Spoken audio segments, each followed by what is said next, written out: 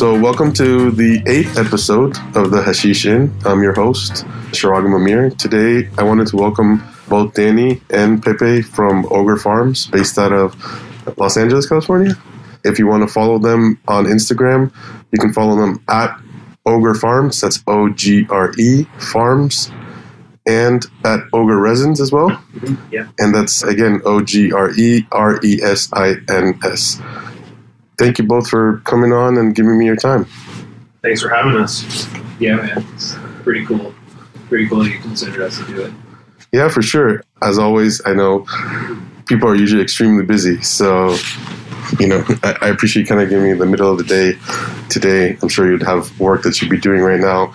On that note, I'm curious, if we weren't doing this interview, what would you typically be doing at this moment?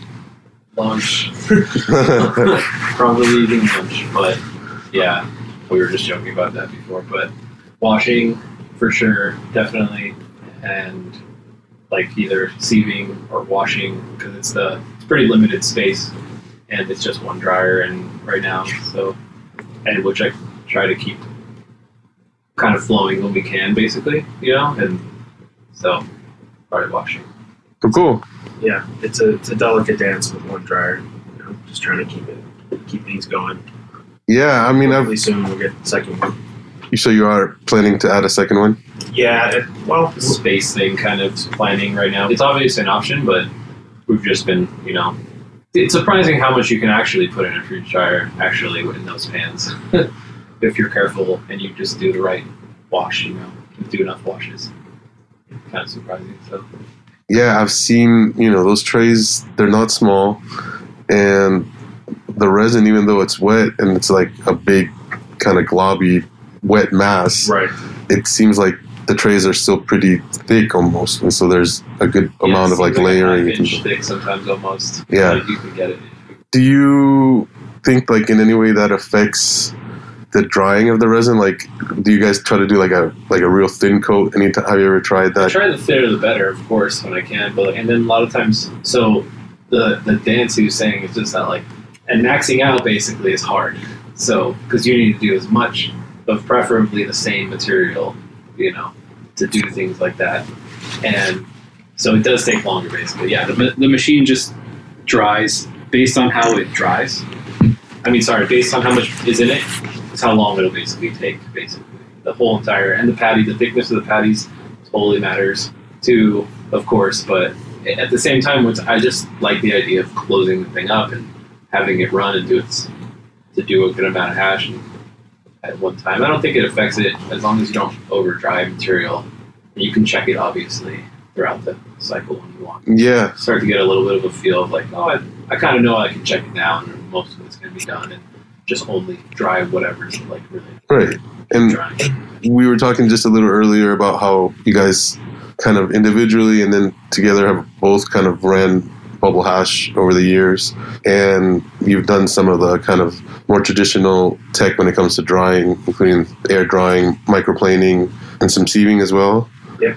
And I'm curious what you think about this kind of new tech that I'm pretty sure it came from Cuban, where they're doing the sieved kind of version of the machine dried hash. Vacuum dried? Is that what you're referring to? The vac dry. Yeah, the vac dry. Yeah.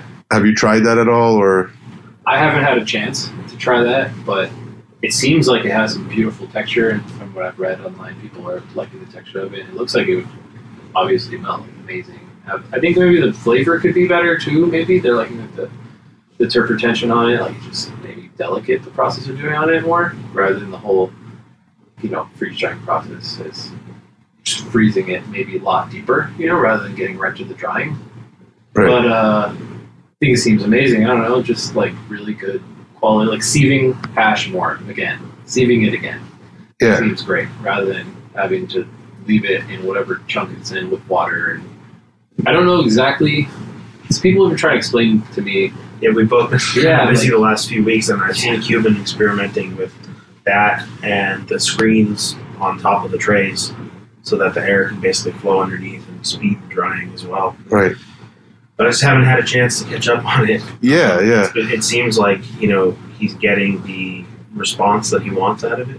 it definitely. I caught bits of it. It seemed like it was helping the drying rate and didn't seem to be affecting the quality, which is pretty cool because you can then get a lot more washes in. Kind of maybe do some smaller test washes.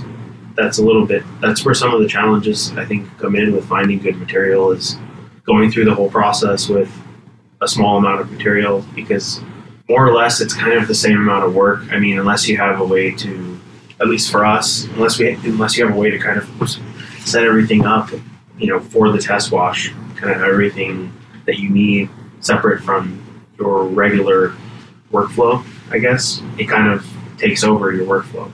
So I don't know exactly how other people do it, but just from what we have going on, like when someone presents us with, hey, you want to wash 400 grams or something for us, we have something that we want to check out. So, if we can, we do it, but that would be kind of cool if you can at least kind of speed up the drying process, maybe do a couple test washes and just kind of get them out in a couple hours, possibly, based on the numbers that I saw from like he was doing full trays in 6 or 8 hours, maybe less. Yeah, and normally it was taking 24 or... Yeah, generally at least a day. I mean, depending on how much you put in there, yeah. And some people have the larger machines.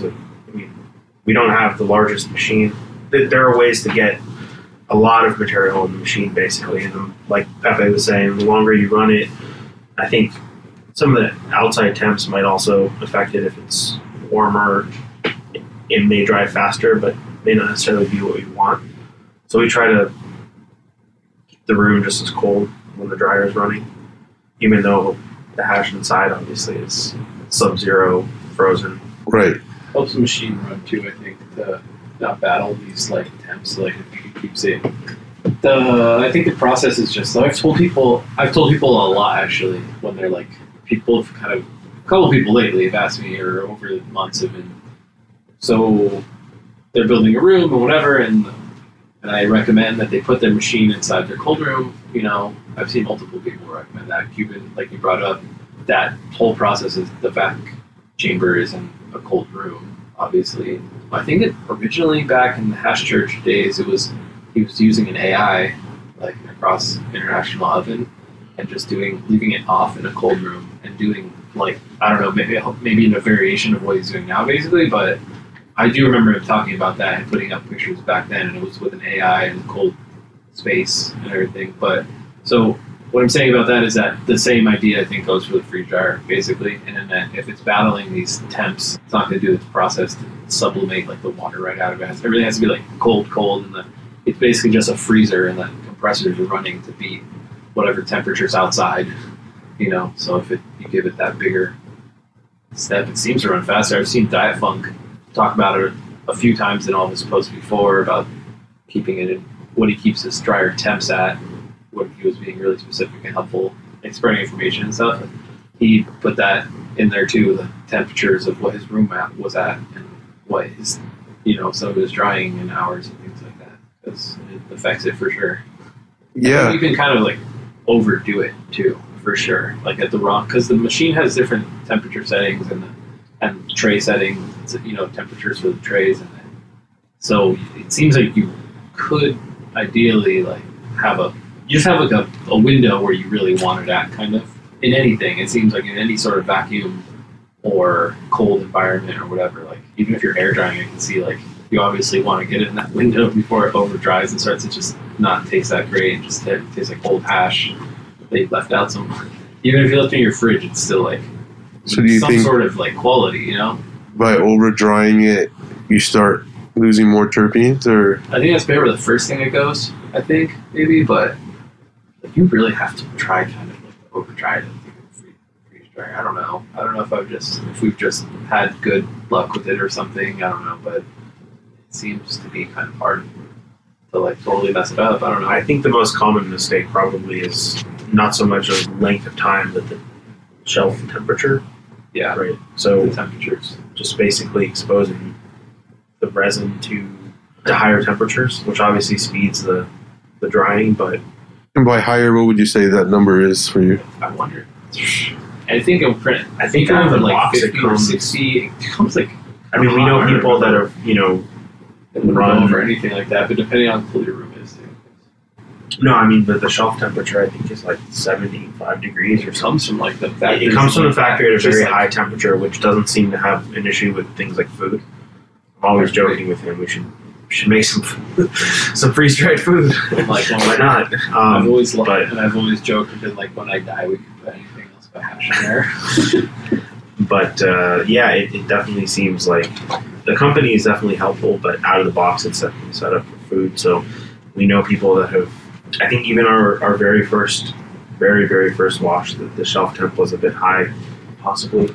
I also didn't see, like, there's a lot of different things. Well, I think I was ran it a bunch of times with some of our material we saved to, like, do test runs with the first time, which I'd recommend to everybody, like, if you put everything together. It's just, like, save some old material of some sort, even if it's not going to give you anything that you want to smoke, just, like, do a mock run with that. And, yeah, I think at first it was obviously, yeah, it comes from designed for food, so it wasn't exactly right, but play with it. And people were cool on Instagram and friends and forums and different things like that, Googling things. It's like, yeah, I use this, and the company themselves, oddly enough, will just say, oh yeah, you're a hash guy? Yeah, but one sec, we'll wait for our engineer, like the tech guy eventually, and he told me, he's like, oh yeah, I was like, oh, I thought so, but it was funny because my question was very technical. It was like, I need to be able to change the shelf temp for what I'm doing. He's like, what are you doing? I told him what I was doing. He said, yeah, you definitely do. I said, well, I can't change it because it's a new program, because they just changed the program to a new one. I'm like, well, you can't change it. Like, or no, it was the dry time, I think the freeze time. That's what it was. I was trying to change freeze time, and you could do pretty much everything else, I think. I was trying to change freeze time, and I told him what I was doing. He's like, well, yeah, that's what you want to do from what I've heard. But yeah, you're going to need this new program, which voids your pump, like the warranty of your pump from them. Yeah. Which I've heard is like the problematic thing for them. But yeah, so anyways, they sent me the other software. They're cool about doing that, so just be aware if anybody wants to get a freeze dryer from them, make sure you can change your freeze time, I guess, because that prolongs the time it's in there. It just does, the first cycle it just freezes the damn thing, like solid. Like, so whatever you want to do, and based on your room temps again, and the battling all these outside temps and you can dial it into what you want, basically. And that's why it's hard. I thought people were just being vague before. Anytime they gave me hash tips, they were just like being vague, because it was like whatever works for you, where you're at and what you're doing at the time. It's like not just like a recipe, just like a plug-in thing, and like every single time. And depending on like the resin, even sometimes on how long it dries, and you just know, or like this one's gonna be a pain in the ass and it doesn't want to dry because of how it sticks together, and this one just beautiful or something, wants you to see it. Yeah, I mean, even in those instances where the machines are being used to dry it, it's like the greasiness and the kind of texture of the trichome always still plays a big role, you know, in that case. It's just kind of funny how it translates, whether it's your air drying it or pack drying it. Yeah, freeze dry. So I notice people have a very good intuition as they get better at making hash, you know, basically they're like, I love this resin, I love that, and that has dawned on me so much over the last like year or so, and just been like, wow, like I love working with this. Every single, like working with another cultivar comes around again from somebody, and I'm just like, wow, I'm not gonna have fun. Like that just be when I got it. Like last time this wasn't fun, this time it's not. The second it hits the bag, it's just like, oh, my work's a little harder today, like exponentially harder. You just gotta pick up the pace, make sure you're not like messing up the temperature in your environment, making sure everything's super cold. Right. And then you just make yourself a sticky, shitty situation really fast, you know, like forget something, whatever. It's interesting because there aren't a lot of hash makers, I guess, that originally started air drying and continually kind of put out product and then transitioned to freeze drying. There are a few, but at least for us, we were kind of lucky enough to meet Higher Ground. I don't know if you know him. Yeah, from Northern California. Yeah. We got to meet him a few times and, you know, hang out and exchange like conversation, and that was pretty unique because he was putting out some excellent melts. You know, the KC36 is that was a amazing, beautiful profile. Yeah, he was putting that out air dried, and then he transitioned to freeze dried, and so it was pretty interesting. I think resin extracts was another one that I was exposed to that made the transition from air dry to freeze dry. Resin is from here in Los Angeles as well? California. Yeah, okay. Yeah, so that was just pretty interesting to see, some of the early people. Sometimes, it wasn't perfect, but I think there was a lot more criticism about it than was due. Maybe there were some people that were just very diehard in the way that they wanted to do things, and that's fine. That exists everywhere. Yeah, I mean, some people will adapt, some people won't, and I mean, sure, whatever. I guess the market will do, because it'll kind of weed people out if people don't adapt and people move on to what they wanting different things. I mean, I think if you want to parallel it to growing, it's sort of the same conversation as like hand watering versus irrigation. It's some sort of automated, controlled process versus, something at random. Maybe there's some tools you can use, maybe a moisture meter or something like that can help you determine that your hash is actually dry. And I'm not saying that, I'm not criticizing anybody's methods. That's my mindset. It's kind of Pepe's mindset also, to try to understand what we're doing. Kind of the same way in the garden. Though we've actually been hand watering for a long time, we're actually going to finally make the transition to still water. We're still doing soil and nothing's changing there, but we're just going to apply the water through automation, just so we know how much water is being applied and how it's being evenly distributed and at intervals that we can control. It's, I don't know, it's a kind of constant debate. Sometimes the fact that things don't happen exactly the same time every time might create some nuance too. There may be some unique qualities about air-dried hash because, and again, we don't know if the freeze dryer works exactly the same way every time, but there's some nuance and things like that, theoretically, from... Yeah, for sure. Like, some of our air-dried hash was, really good before. Yeah, the THC bomb, I say, was definitely, which the one that keyed us into being, we can make ice oil, and it could be like this. And we had no real, and it was, microplaned and air-dried and in a walk-in, basically, refrigerator. It's kind of the access that I had at the time, and that was just a cool experience, just being able to air dry hash, basically, probably. Just, looking back on it, of course, at the time, we were probably wishing we could have a freeze dryer. And then brought sift. That was a huge thing before even, we were getting sift from some of our early, Ellie Cherry. Yeah, we had some great Pio G, actually. That was interesting because a bunch of sift from that. For a long time, we've been trying to actually collect strains that essentially we believed would be good for hash. We started by kind of going through them for flower rosin. There's some similar behavior in we were making flour. We were just growing them for flour, and we would just want to have hash and take dabs, and we weren't going to. We were already committed to smoking solventless because of, or even earlier than that, I was nerding out on it and made some sift while I was still making BHO still, and then we tried to make some other stuff and ended up doing sift. There was rosin already just springing up, so we were just squishing anything we could to get anything. We're already completely addicted to only smoking solventless, obviously. So I think that's what really led us to find hash cultivars. Just anything that has resin was more important to us. Anything that has good resin, and those strains that we love to smoke as flower we were getting, but unfortunately some of them just would wash. Or I guess flower rosin at the time was really good. It's a really good sign of them, I guess. It's kind of a little bit of a test in a way.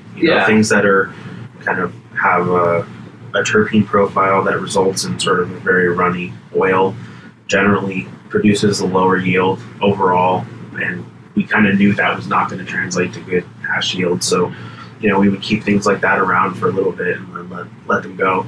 I know we let go of some things that are good in hash over the years, trying to get them back here and there. By accident or by just circumstance? Mostly we haven't had too many accidents, mostly bugs. Okay. Yeah, that's an issue for, a lot of... Yeah, I mean, that's been a major learning experience. So one of the reasons it was challenging to make this transition was because on the heels of the decision was the fact that we had some rocky runs and some needs to clean house a couple times, and it wasn't like we were a make it or break it kind of situation, but it was a risk, and of course it seems to have been a good decision, definitely. But anyway, yeah, we were looking at different strains, and we remarked about how when you trim on the tray, like we had those trim trays with the SIP screens in them. I think it's 150 micron or so, maybe 180. The trim bins, or what they're like called? Trim bins, maybe it's 8 LPI. I don't recall, but it's a large micron size, not any specific.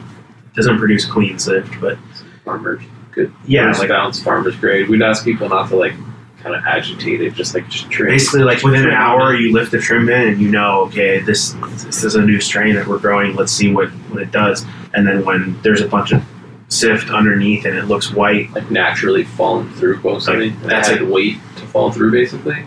It just the heads were breaking off on their own, and then now as we're doing takedowns of new strains that we've never, we at this point we're not really growing things that we know or that we don't know about. That we're growing things that we know are going to produce the profiles and the type of yields in good microns and first wash heads. Anyway, I mean, even when they're wet and you're just debucking, there's heads just breaking off. We're trying hard not to have them break off, and they're just breaking off on the parchment. You can feel it. So there's a lot of ways to tell, I think, before you commit, to washing everything. It goes back to what I was saying with the testing and things like that. There's other methods we've learned through the community about kind of testing things, like doing a little mini wash in a mason jar, just to see the behavior of the heads. It doesn't tell you much about the profile or really not a lot, but you can see if the heads are mechanically separating, basically. Yeah. And then we'll keep some GMO around just to keep a control, like a benchmark that we know, okay, this GMO did whatever percent last time. So yeah, it's interesting how that strain has become a benchmark. Yeah, it has become a benchmark, and it'll be interesting to see. I talked to Jibs recently, and we were talking about how at what point is that going to max out? And is that already maxed out? I don't know. It'll be interesting to see the genetics. I mean, I've heard from some people that it is, but then now a few months later, from the same people, I hear that it's not, and I think it really kind of goes. It's one of those strains that's really hard to get sick of because it's so strong and it's very pungent, aromatic. One of those like OG. I have some friends that hate OG because they've grown up around it and they don't even like it anymore and they're tired of it. Lived in Southern California their whole lives. That's kind of rare actually, but for the most part, everybody likes. You pull out some really good OG, anything like flour or really good hash, they're good. People are gonna be like, "Oh, great! I love that." It doesn't matter how much you've gotten of it. Right. So I feel like it's gonna be one of those. It just has such a punch to it, There's something about it, I think, like OG, that it just seems to almost transcend tolerance. You still get tolerant to it, but it definitely carries a lot of potency with a lot of distinct flavor. Usually, right. A lot of times those things don't go hand in hand. Yeah, it has a lot of the components that makes something a good hash strain, right? It's strong, right? It's tasty, whether you like the profile or not. That's a personal choice, right. I think, and it produces incredibly well in water hash. Right. And so, I mean, what's not to like about it? I don't know about how it is growing, and I know, so Ogre Farms is you guys are growing, right? And you're also processing your own single source material. And additionally, you're processing other farms' material. And you mentioned the word earlier when we were talking about that you are curating essentially what you're working with. And so, when I first asked, which by the way, shout out to Mitchell again, Hash Drip on Instagram, he kind of linked us up, he knows you guys, and so he facilitated this, so I appreciate that from him. And I don't mean to put you really on the spot or anything, but when I first reached out to you guys about this, he told me, and then you told me, Pepe, that your initial reaction to being asked to being interviewed was I don't know if we're cool enough. And then you kind of cleared up Totally. the fact that by that you meant that you felt like you weren't seasoned enough or long enough recognized. And I want to ask you, like, what does that statement really say about how you guys, or what your outlook is on yourselves within the context of like your craft? I feel like it was just, I have a lot of respect for people who do it on a larger scale. First of all, it takes a lot of effort. Like, we both have like careers that we've been involved with previous that are not related to cannabis at all.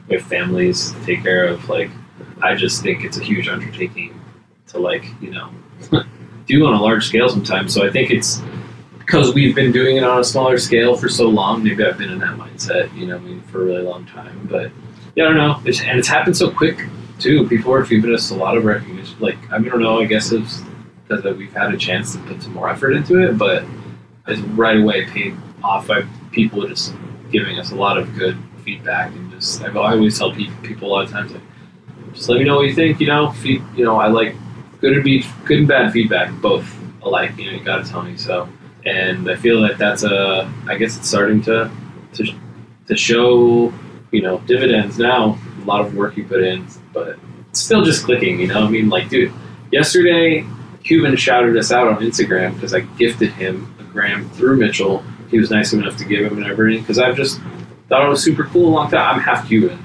and I thought it was always cool. Just the guy makes a bunch of fire sift, and I started to do sift probably only because of that guy in Bolo, man.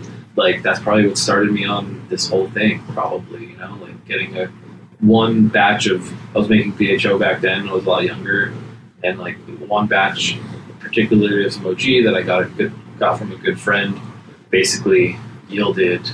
Actually, it's my good friend Gabe. He's on Instagram. His name's What We Do. Known him for a very long time. Great dude. And basically, the sift was amazing. It just stuck all in this container he gave me. He's like, "Can I do something with this?" And I cleaned it up, and it turned into just a rock, and it was just full metal. You just dab it on, and I was freaking out about it. At the time it was cold, it was a winter here at the time, everything kind of lined up for me to do it. And I think that's kind of what started me off, so I think it was great to give him this gram and be like, thanks man, whatever. And he seemed to be happy to be appreciated, so I think that's the type of thing I mean. People have put in hardcore work and time to moved to different states. I'm originally from here, I'm just from LA. I think we're pretty spoiled to a certain degree. You can be here already. Yeah, that is a nice start for sure. And Danny, you were telling me earlier, you're also from California, Southern California? Yeah. I was born and raised in the San Fernando Valley. So I got a pretty early exposure to mids, and then the quality cannabis that would come around more and more as we got older, but either from OG in LA or from people that we knew that were up in Humboldt, or from here going up to Humboldt. So that's kind of how I was initially exposed to these things. And I don't know, when you're a young kid, to even be at that point kind of differentiates you from other people that are just interested more maybe on the surface level. So I've had a passion for this plant for a long time. So we were talking before we started, and I was saying that although our formal entry into the hash making market is new, we've had our eye on things that could get us to this point for a long time. We're maybe directly, maybe indirectly, just trying to keep up relationships with people that are like-minded, and kind of hope things happen organically. Sometimes when you meet new people, you kind of really have to figure out what's going on and, what all they're offering you. This community is very open. People are very personable, but, there's who knows what, the motives are that maybe behind what they're doing. It's like anything else. It's good. I think we had a good start, a good push in the right direction with we early on got Dem Pure certified. Yeah, and shout out Dragonfly Earth Medicine. Yeah, totally. Great people, people really took actually out of their time, to help certify us and everything. And I think through Instagram and having that network of people, we kind of already were, communicating with. Danny's really great about like making, informational posts and talking with people and DMs before anybody, I think, ever cared about us making hash at all, or even our flour. I think it was like, just the fact that we were doing weird stuff, bringing soil inside and growing living soil, and that was still pretty new at the time. It was basically no-till and KNF. I mean, it's still all pretty new. All the time, like, people ask me, where are these places that are producing, cannabis with living soil or water only, indoor. And luckily, I have a short list of people that I can pretty quickly forward them to look at, because they definitely exist. But unfortunately, there's not as many as we would like to see. But fortunately, there are people are getting more aware of it. Like anything, there's, I think, companies like Build a Soil did, kind of an amazing thing to bundle a lot of these type of growing methods into ways that people who would normally just go to the store, to the hydro store, buy some bottles that their friend told them to buy and have kind of mediocre results, they kind of facilitated this transition to something that is more beneficial to the environment overall. I mean, as long as people use it, right? If you buy shit and don't use it, it's a total waste, which happens a lot with growing, things like that. So I think they provide a really simple system which helped a lot of smaller people like us. When we talked to Dragonfly, we're probably still the smallest farm, basically, that's certified by them through their pure farming program. We're not trying to be the biggest, and so the more you put out good hash, the more you get people growing organically in small tents and seeing that they can produce pretty good product. It still requires care, and sometimes you just get lucky and things just go great. You just water it and everything pops off wonderfully. But yeah, it's great to just kind of propagate those positive products, melts that are clean, and just kind of be transparent with what we're doing. One of the most common feedback that we get from people is the way we label our hash. That comes from the quality, curated for the flour to the same thing you can, Yeah, so I mean, like, based on that, we grade it, We keep like logs about our runs, and to learn, we might get the same material from other people or the same material from the same people or ourselves. We like to run at least one strain back to back so you can get some kind of comparison, try to learn something cool. But yeah, like I'm not sure why it's not as common to just kind of say what it is. Used to be. I think it very much used to be. There was, like, I remember getting something from pretty much anybody.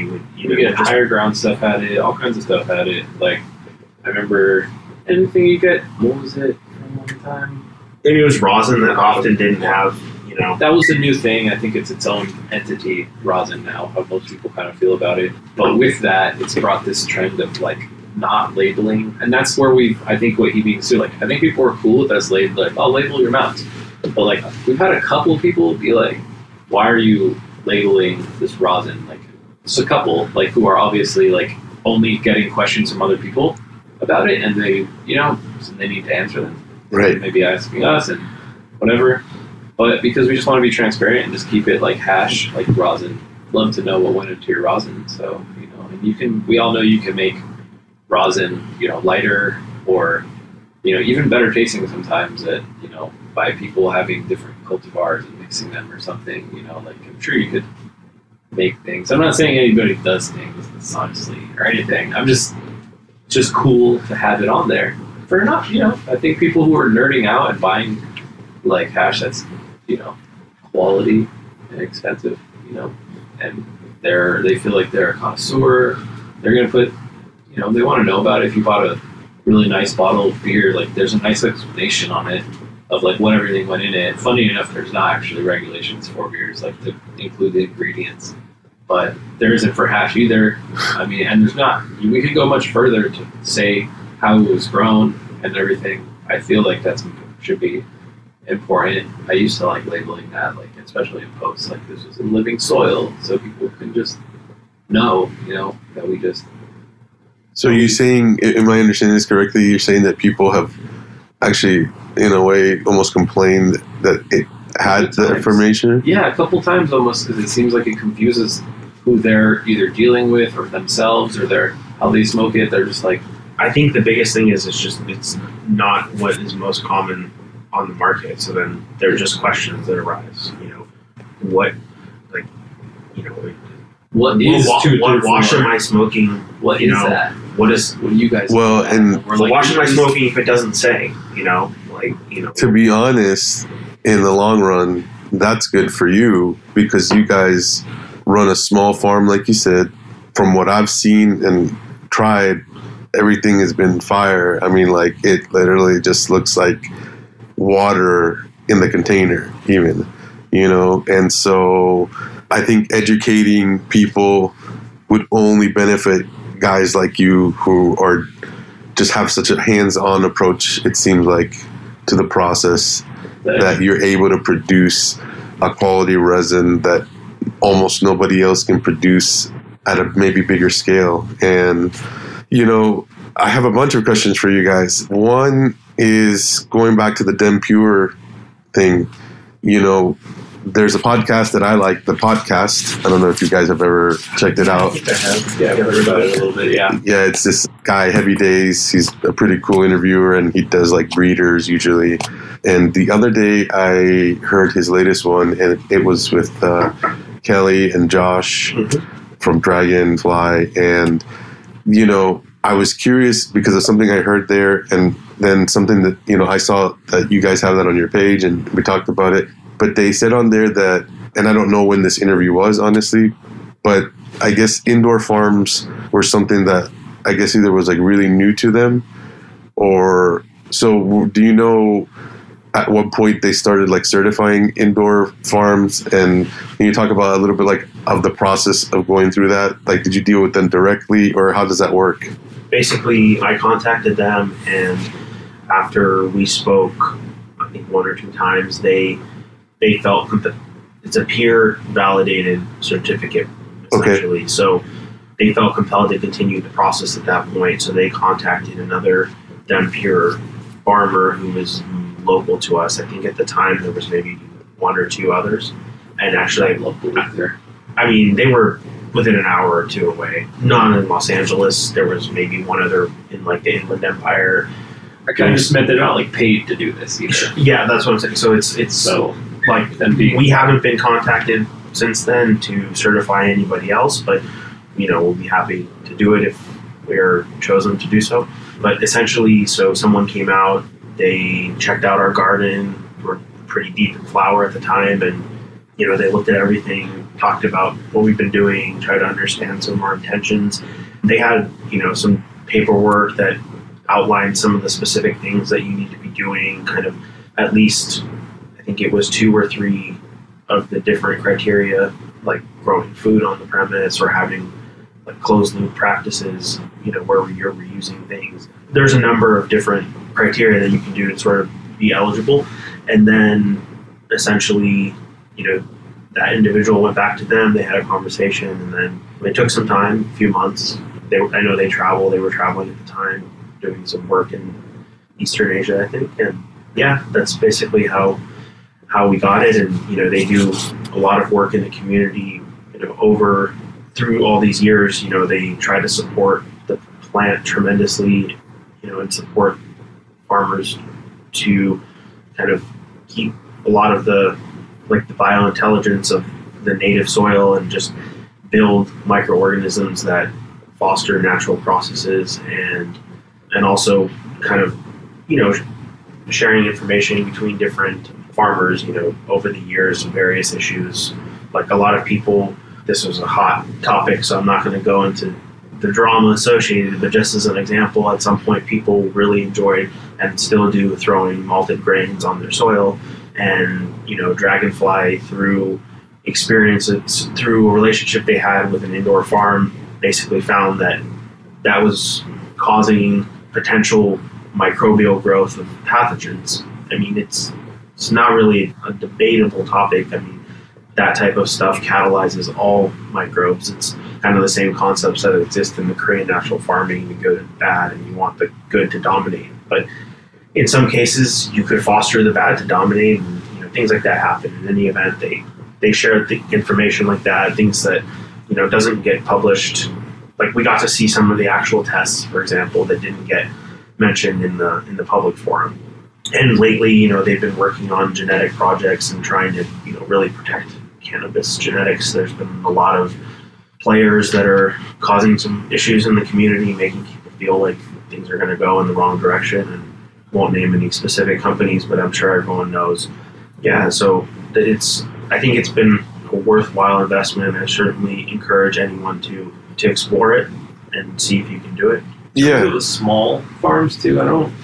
Indoor grows too. I'm pretty sure it was right around the time that where we had started. That was over. Oh, sorry. Ago. Yeah, that was. I don't know how long ago that was. I think it was about 2015, 2016 when we finished the process with them. Okay. Yeah. Cool. Yeah. So it's been, and they already had, like I said, I think 2 indoor farms, at least in Southern California. They've grown, across the country through all these medical states and Canada, and definitely expanded their footprint. Yeah, I think it's good to see the regenerative mindset for sure that they.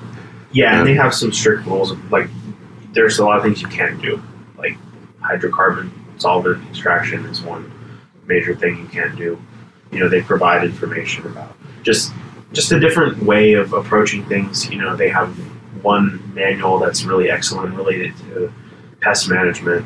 Just talks about a lot of different approaches and focuses on the fact that just staying aware and walking around and paying attention to things are one of the biggest things you can do. Reduce your pest risk. Just observation, you mean? Or? Yeah, literally, paying attention to your plants, not in the sense of actually looking at them, trying to maybe, if you're the kind of person that has a very good photographic memory, or you kind of are like really akin to remembering what one plant looks like, where you can kind of recognize one cannabis plant out of the group. I'm kind of like that. I think Pepe's not exactly like that. No, but not as much. Yeah, so for people who just don't think that way, you can maybe focus on scouting a specific area, every day. So maybe every day you look at one bed, just kind of look at it up and down, just immerse. So that's another reason to do the irrigation, so we can kind of focus more on things like that. So thankfully, through being careful and not taking in genetics very much, or being very selective and careful, we've pretty much been, pretty safe on issues for well over a year now. And before that, we had a little stint, but all that's been through action too. That we've been blessed. We learn through every experience. We've had so many, and through farming organically, a hard road of no shortcuts to having a pest control problem, like having any sort of solution to pest control or anything like that. You have to do it the right way, the natural way. There's nothing that just instantly, first of all, your plants need to be able to ward off most of these things already. So it has to do with soil, like what's in your soil and your, everything from pH to what your foliars are, what you like to regiment basically in your IPM. It's huge, because it can be like an upfront thing. You actually have pest pressure and you're using your IPM to actually bat that, or you're using IPM to just literally obviously prevent that. So you just have to think about the situation. I think one thing that they say is in that pest management document, there's really no mention of spraying, this, that, and the other thing every 2 or 3 days on an interval. That's not the approach. And I think a lot of people kind of take that approach, but we found that generally things that hurt pests also hurt the plants a little bit. And so if you don't have, the first thing you always need to find out is what pests you have. Because people start fighting things that, they say, I'm going to do this, I'm going to do that. And the first question is, what are you fighting? So that's where looking and knowing, you might find at the corner of your bed some thrips or something. And so that approach is going to be different than, if you shouldn't walk into your room one day and find that there's spider mites everywhere and webs on things. things like that just cannot happen, even for a small farmer who's just taking away time from their family to do a hobby. Right. And so that's where the vigilance comes in, really, like of looking. And if you're not in tune to it as good, you really just have to even more like just go in and look like they don't look that good, Yeah. Trying each day, little by little, which sucks because by that time there's actually a problem. Obviously, it's hard to combat it at that point. But and I think this kind of goes a little bit into like the strains, the cultivars we have, and the way that we're trying to approach things now. Like if you're trying to have a good experience in this process, don't go searching out for some clones, for some hype strain. There's so many good seeds now, and over the last decade, just go pop some seeds. There are still some things you can transfer through seeds for the most part. Don't bring someone else's problems into your garden for a small shortcut of time, and just there's nothing that you can do a great job on pretty much anything. There's some variance. There's a lot of variance, in the different expression between each seed and all that, but whatever comes out of it, you can do it justice and make it look great, smoke great for yourself, and not have, and for other people if that's what you do. But yeah, we believe that you don't need. Sure, we have GMO, we have some of these things, but look, that strain came out like 4 or 5 years ago. We're not chasing the latest thing to try to, draw attention to us. We're just trying to do things the way we want and then kind of express it in the best way possible and hope that just sort of attracts the attention to it that it's deserved. Sometimes it's kind of a naive explanation a little bit because things don't usually go that way. You have to really put forth effort to get the attention. But yeah, we're not trying to influence it by saying, hey, look at us, we have something, that someone else has. Right. Luckily, we just like to do it clean and best as we do can. It justice, do it justice, and it seems to express themselves. These cultivars seem to really express themselves amazingly in our living soil, and right away, you see a difference sometimes, and so it's cool to get sometimes some of those strains that are doing great, and we've seen that around. And we're actually trying a big question that him and I talk about periodically is, as much as we support organics and that methodology, plants still need nutrition, and it's a methodology. It's not, just throw some meals on a bed. It's, sure, we have to adjust the minerals on the bed and things like that, and to allow us to just supply water through flower. But the point of, what I'm trying to make is that we believe in soil and everything. For organics. I remember. We're completely for organics, but we also understand that there are a lot of seasoned cultivators that, use salts. Maybe some people that still use bottled nutrients, but they kind of know what they're doing. They know what the plant needs versus, what bottle it needs, what actual nutrition the plant requires. And so it's kind of a contested topic, truly, whether, the resin comes out better. Yeah, we do.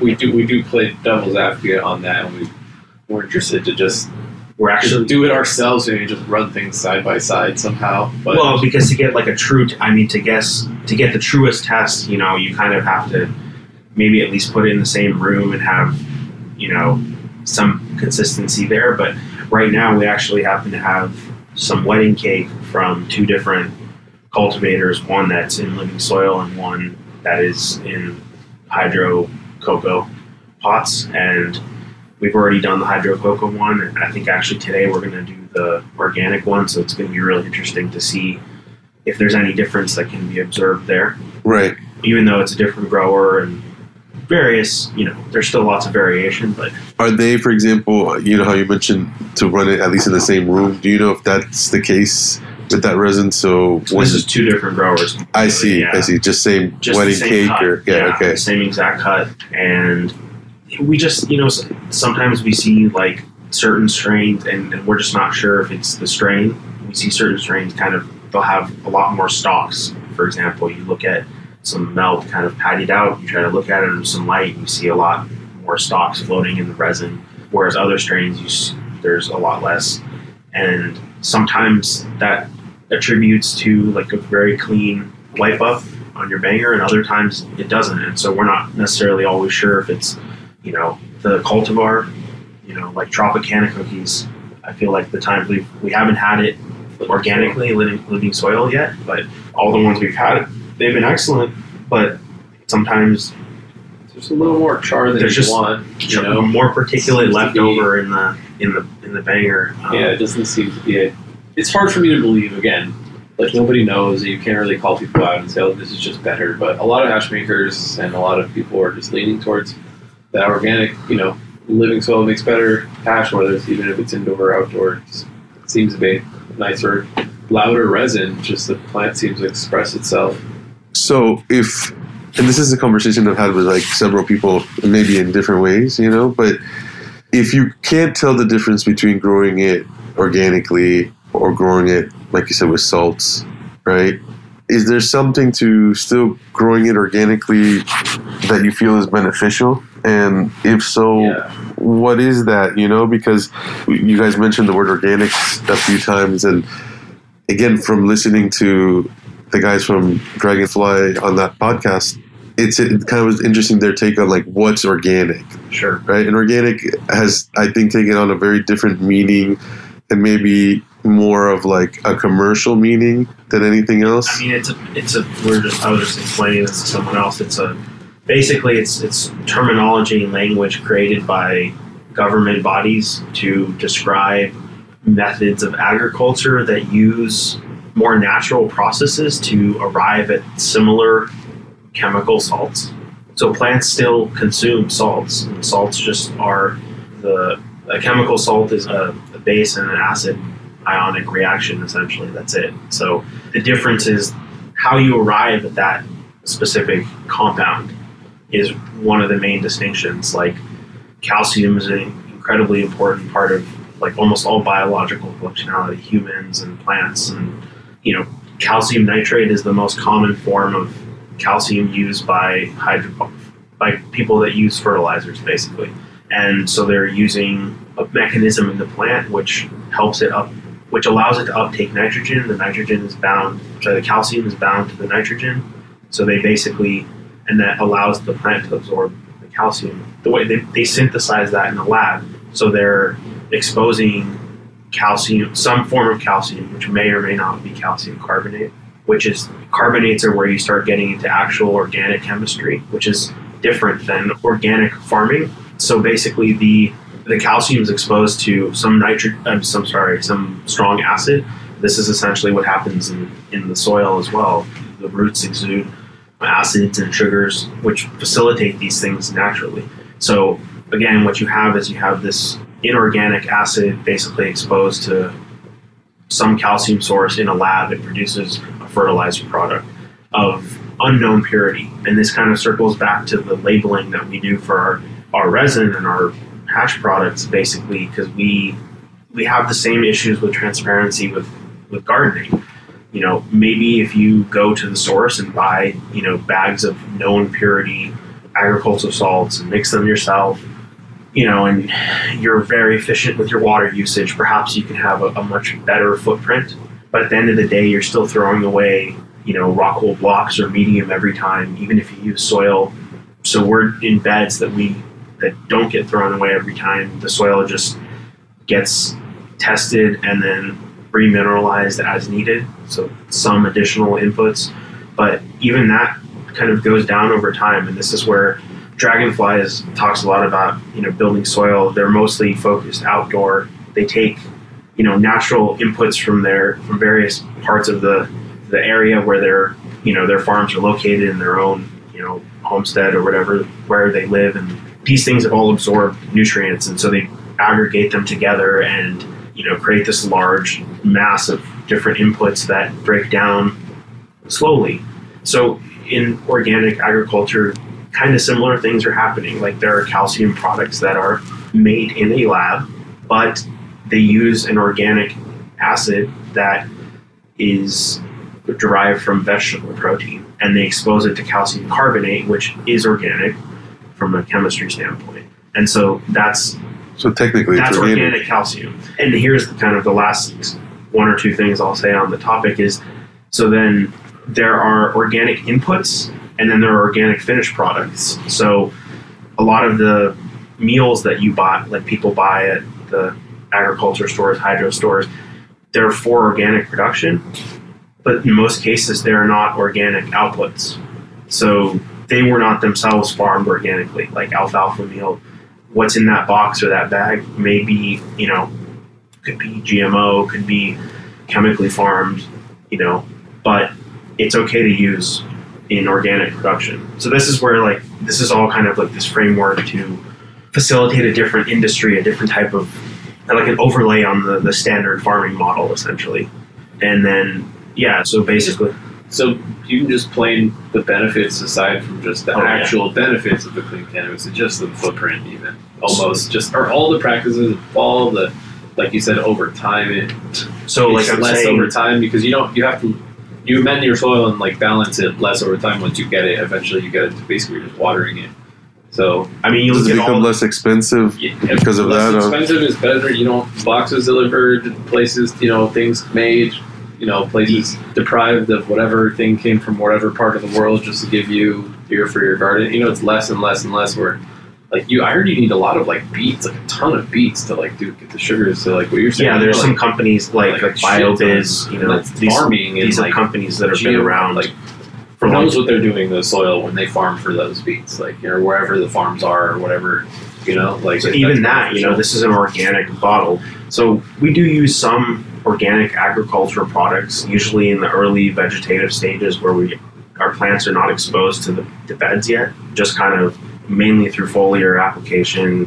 These are all again, organic bottles, but the processes that the companies go through are much more transparent than when you're buying in the cannabis marketplace, because these companies are actually registered through they're OMRI listed and they're reviewed and they're selling to the general agricultural market. So the science of it just kind of allows us to know a lot more about it. And there's a much more advanced science behind it. Some of these companies are selling to the cannabis market. You just don't see it because what's happening is other companies are basically white labeling it.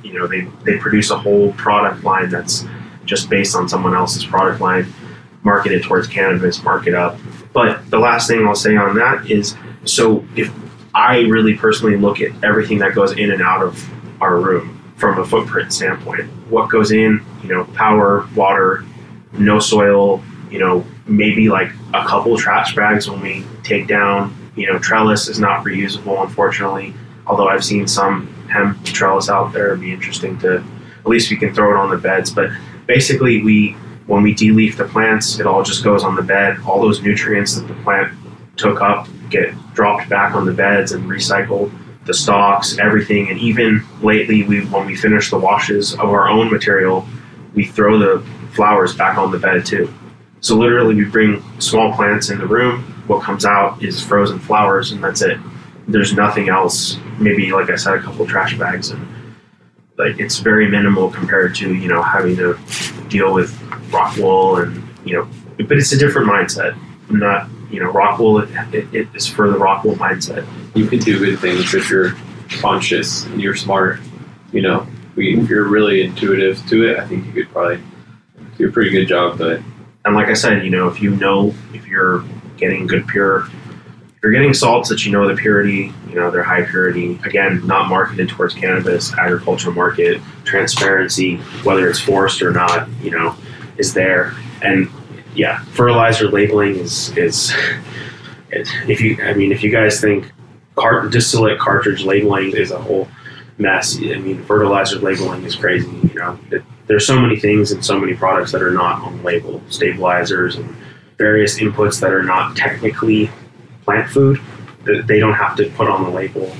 So that's complicated. Just there's so much technicality. There's a lot of complicated things and not enough awareness, because I don't think necessarily that's information that the companies just wanted to be aware. There's questions. It's the same thing with the hash.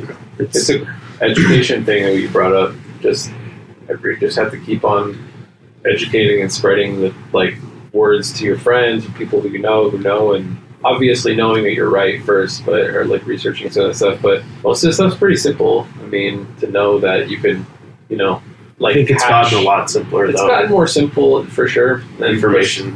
It's just good to expand that to other people, because I feel like people, like in anything, just don't see how beneficial it is when you just tell somebody else what it is, or share that, or find a community that cares to know or something.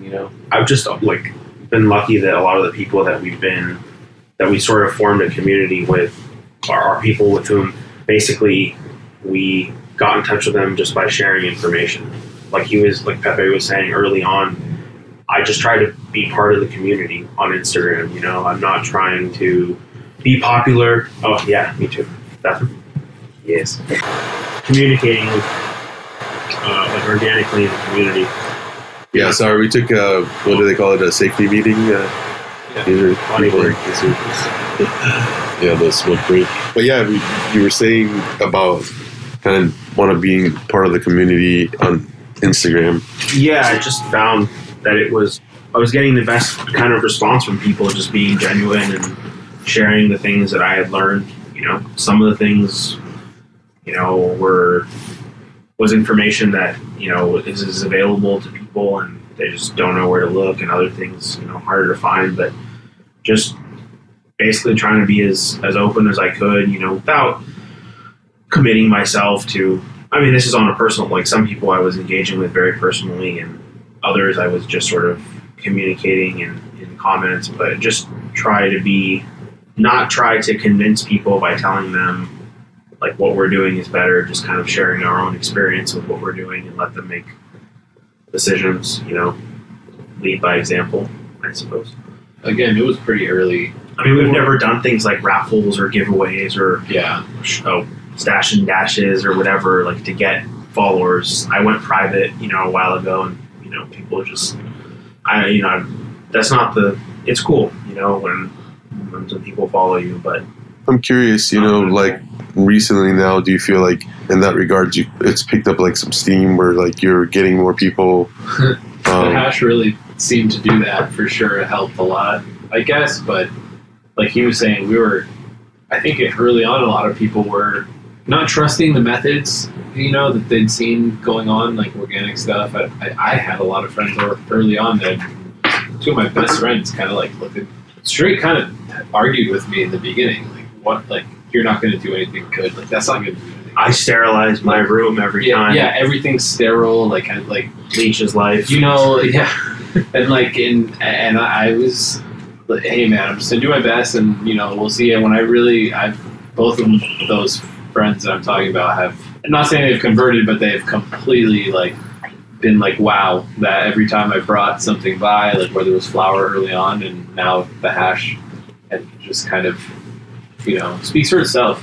It does, the quality, and I think that's what people gravitated to for the Instagram, is or any sort of whatever, the interest in us or whatever. It's because giving information like makes people understand, and just kind of inspires you when you learn like, oh man, like organics and it works like this, and you literally just grew some comfrey outside or whatever it is, or fermented. That was early on, stages where we did experiment with the ferments and all that. But I think that's really what any of that information of our experimentation and going through it, and showing just the learning as you go kind of way. That I think really helps. People just love to see that. I think there's not a lot of people who even chime in. I think the only people who chime in really and have conversations with us is again like growers who are versed on it.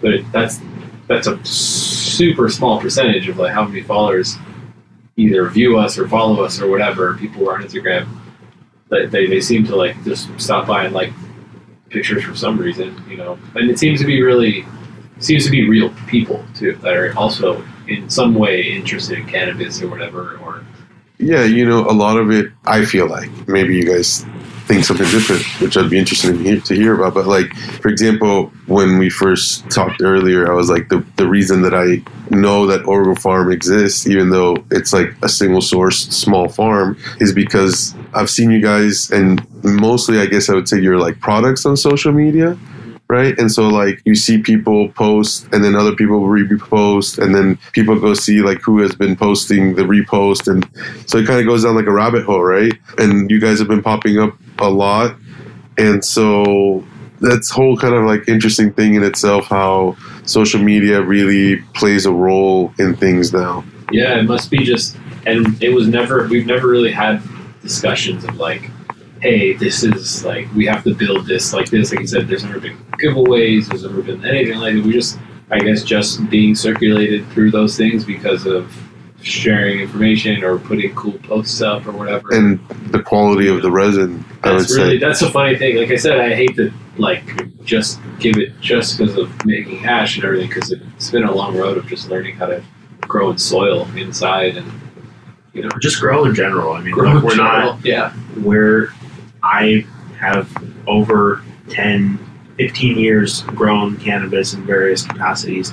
But when you're talking about growing cannabis or any crop cycle after cycle, you know, with some intention of minimizing downtime and being efficient, there's a lot of similarity between, you know, the successful hydro growers, and these are characteristics of a successful grower. You know, it doesn't matter what's below your, you know, the tree line, so to speak. The medium, you know, you can have wars about that all day, but, you know, if you don't know how to prune your plants and treat them properly, it goes back to, like, you know, the merits that Dem talks about, which is, I mean, if you don't produce a successful harvest, then you're not putting out medicine to the community, and then it's a waste of resources, right? So you have to work towards being successful in whatever like effort that you do, and I think it's been a pretty humbling experience to just continue to stay humble about it and, you know, try to meet the demands of the community, which is basically our own creation. Yeah, we've been scratching our own itch with this the whole time, for sure. Like, this is immediately when we first started doing it, it was just for us to have head smoke, and it was really small, and, you know, we were friends for many years before it because he evolved through a dispensary and everything. And I'm the younger one, Gary's older than me, but not much, you know, he's still very young. But, you know, it started back then from something for us, and it's that satisfying. I mean, that need to satisfy what we wanted was like, that need was growing. It was because around LA, it was changing, getting quality cannabis, what have you, whatever, and our lives, like, you know, concentrating on either our own lives, just your career or your family, whatever you want to do or be passionate about, leaving time to like source and find good flower or like good. It takes time sometimes. You go out of your way, you're going to spend money on it, and we thought, and we're pretty, you know, we like to. I think we kept in touch over all the years because of cars and Subarus and everything, and I think that's what, you know, we just wanted to tinker on some stuff too, you know, again, and that lets you be intuitive to cannabis when you're growing it. It's insane. Like, right when you grow your first plant, or you can make your own hash from your own plant or smoke your own plant, it's like this, like, something, an epiphany of you have of like, why would I do this? And then you start thinking about food in different ways, and it's just like, you know, the way you grow it and everything, and it just seems like it just scratches your own itch once it dawns on you what you want to do with it, and it's like you can't put out quality. And it was just the only time we'd share it with other people is if we had enough to share it, and if it was good enough, and then it finally turned into let's always make sure to have enough to share kind of thing, and then it's gone from there. But yeah, the quality has to be like for us to smoke it for sure. Mostly.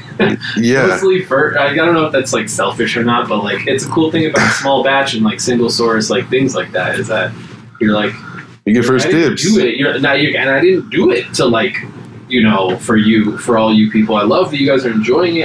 I literally did it because I wanted to do it, like, because I love this shit, and like I'm flattered that people want to smoke it, but like, yeah, I think that's why people do things like you cook at home and everything like that. You're like, you appreciate other people's stuff. You love when people like your cooking, but like you don't do it for other people. You should do it to feed yourself.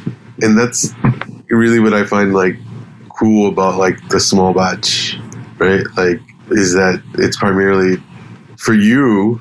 It's like your passion, and if you're able to have enough for other people, then awesome. Yeah. You know, but it becomes a weird dynamic where people start expecting you guys to keep having stuff available. Right. And so, you know, I'm curious, as a regenerative indoor grower, it's two of you right now. You both kind of, we're talking earlier about how you share responsibility. Danny's more of the looking into like the microbiology of the soil, and Pepe, you're more of like the hash maker, but you both kind of also dabble with the other thing. We both actually have to help. Again, it was mostly the growing for a long time. Yeah. Concentration. Hash, sadly for me, a lot of times I feel like I was always just like, hey man, let's get this hash going, you know? But sadly for me, it had to take a back seat for a long time, you know, for that to really come to reality, you know? It's tough. Well, yeah, I mean, it's like, I think Danny said it earlier. It was something like, well, I mean, you know, the hash is coming from somewhere. So, I mean, becoming a good grower or like steward of the plant, I think That's is a big one. Obviously like a big step in being able to produce a quality hash if you decide to do that with the resin, and if the resin works for what you're trying to do.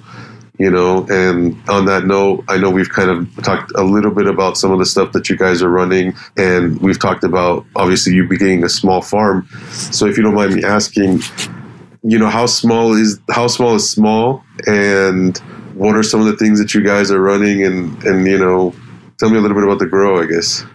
It's small.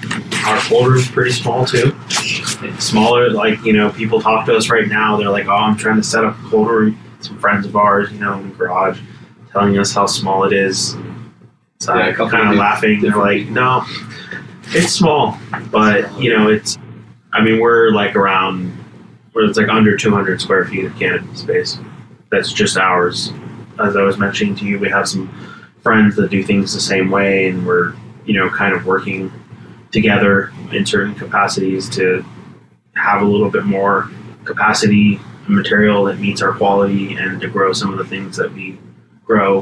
One of the challenges we have is that we acquire strains and then we're not able to run them like right away as quickly as we'd like. So we're hoping that, you know, once our friend kind of gets a couple runs under his belt with some of the things we've helped with, that, you know, we can use that as a way to, or the other way around, you know, we run the new stuff and they run things that we know are solid. But we've really just been careful not to put any effort into things that aren't going to come to fruition. So expanding or doing it, things like that is like something we're really careful about. And we've just like concentrated on the small, you know, canopy space that we have, and it just is, you know, we don't want to.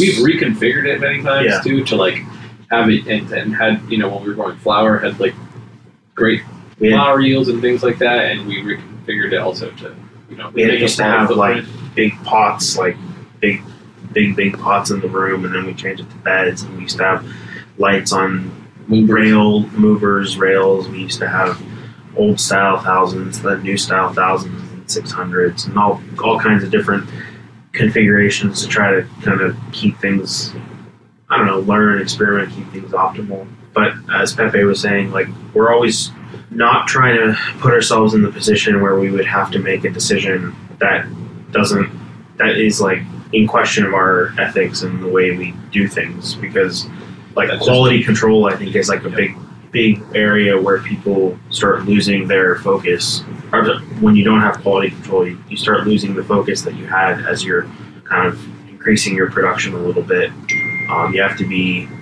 you know, question opportunities, see what good they can do for both sides, and it's kind of the right time to the best of your ability. And I think that's where, you know, products go to market or go to friends, go to people, whatever, that just aren't up to par.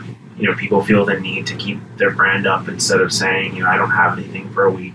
Whatever it is, you know, we're here to help friends and people and things like that. So sometimes, you know, we don't want to to have problems, and we don't want other people to have problems. So we just try to be as thoughtful as possible to make decisions that don't put us in a position where we have to like cut corners and do things in ways we wouldn't want to do. Yeah, and which basically is why it slowed this process of us really committing to something, because we don't want to have, how other people are put in situations with a larger grow and financial things. It's not that they're willingly making some of these things and like lowering quality, so like their hands are tied, their decisions are being pushed by, the overall success of the entire operation, I mean, we don't, that's what he was saying about cutting corners, where you just immediately pose with, something that could be judgmental to like other people, like putting out a product that's not good enough, anything wrong with it in any sort of way. And that's just, I think, hard for any company to do, obviously, but we just want to avoid those things. Just go as slowly and as responsibly as we can. And this is experience I have, from being on the internet, on forums for a long time, it's not that new to me, like the rise and fall that can happen on social media. It's just a different platform. Forums are kind of very specific to a certain niche or group or interest or whatever. Social media platforms are just, monolithic things that connect people of all different kinds of interests. But you can, you're on the chopping block basically every day. It's really, I saw something from one of our friends today. I think it said something like, it's really hard to please everyone, and it's really easy to piss everyone off. Yeah, it's true. And I mean, I think you're going to do both one way or another. Yes. Hopefully please people more than you piss them off. But. Yeah, and I mean, I think that's kind of a sign of something it's good, right? It's almost like art or like music, where like not everything is going to be loved, but right. There's some stuff that's really amazing that maybe at the time wasn't kind of seen for what it was, and then over time it kind of aged gracefully, in a way. And so, yeah, one of the things I kind of wanted to ask you about is, since you went from you started growing for flower early, right? And then you mentioned to me, maybe off air, maybe during the conversation that we've had, that then you started doing flower rosin from that? Yeah. That's kind of how Ogre Resins, the account, started. We haven't done as much with that account, not really intentionally. But one of the reasons is resins in general. It's resins in general, but technically Ogre Farms is the name that's certified by Dragonfly. So we kind of just went down that path. But yeah, flower rosin, it was a method of selection. It was, kind of a means of making people more aware of what we were doing. When people see your name you can share a lot more little envelopes with friends than necessarily you can like turkey bags of flour. Right. So it helps. It helps to kind of disseminate, what you're doing and associate. I don't want to call it a brand, but it's an association to everything that we're doing. So yeah, we were super hyped. We still, actually, I think the other day I found a box of the little white coin envelopes from back in the day before the jars and all that. But yeah, Pepe got a t-shirt press and modified it. We were trying to do whatever we could do with rosin. Go to dispensaries and find some hash, press it, learn a little bit about what's going on. And so I had taken that same t-shirt press to my friends, like in my car, in my back seat, like a big t-shirt press that I had modified.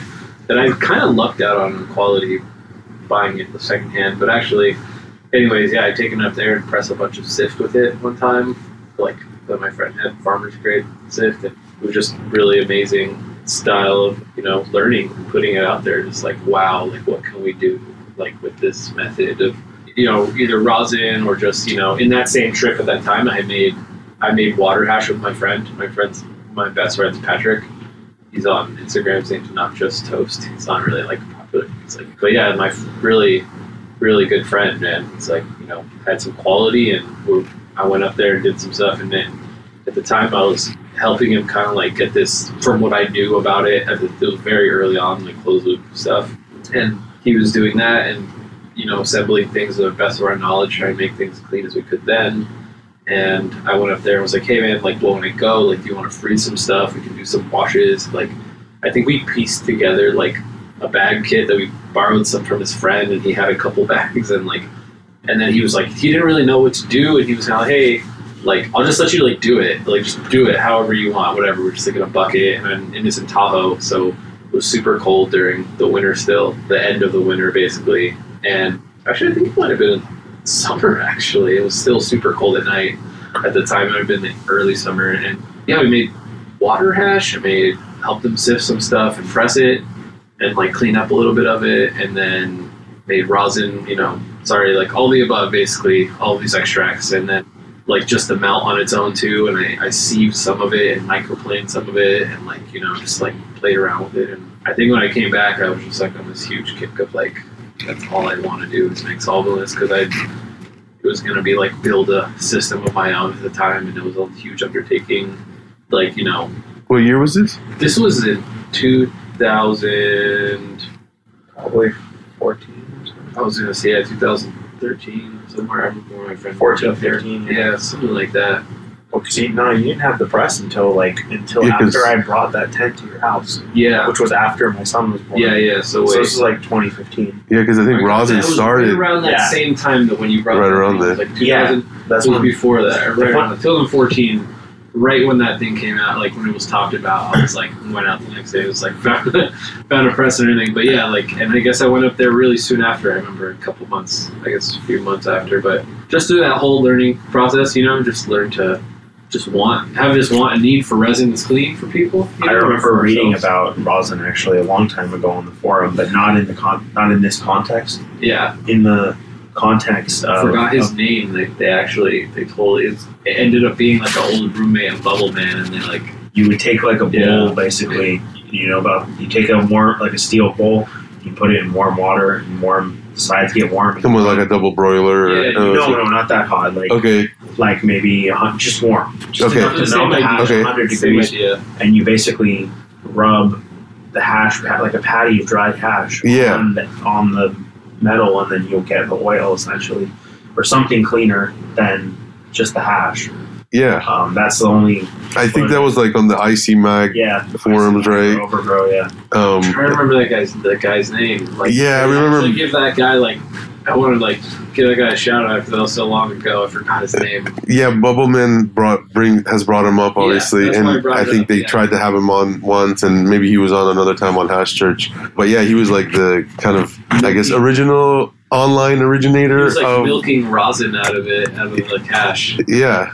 I think what, obviously Soil Growing brought that was different was just like the practicalness of using a tool like a hair straightener instead of having to heat up the bowl and like... Oh man, that probably like would have never been like...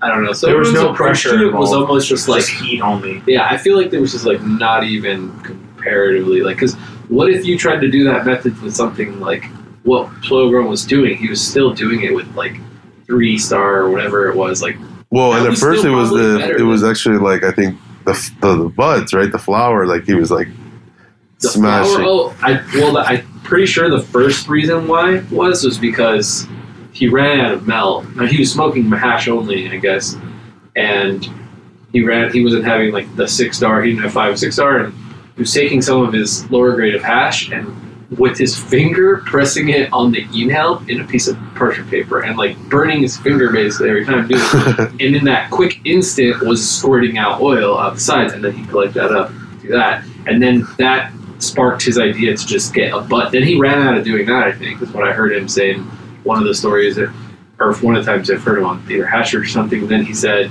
then he tried just like, okay, I don't even have hash anymore because I did it to all of it. I'll just literally try some flour somewhat. And I think that was where the hair straightener came into play. Yeah. Or he may have already, and he also mentioned that he had like already kind of like overpressed hash before you've done that, of course, and then separated out, and he would fold it up and just like, whatever, I don't know, and just like think about it. Right. And I think all of those situations and, happenstance and everything just was eventually just like, oh, well, I could just expand this. Yeah, for sure. It clicked, and then I think, Which isn't similar to me at all, almost about the milking of the thing out. It's just like, that is just, they almost seem like completely different. It's like, how would you do that on a scale where it's Oh yeah, it's just work not. or anything. I don't know. Yeah, I mean, I think that's like I said, it's just not practical, right?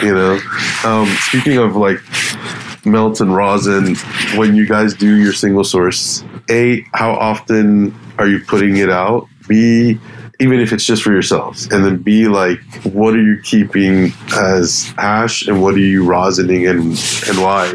The melts that we make for ourselves only come out every 2-3 months. We're vegging, we don't have a large veg, what have you, canopy space.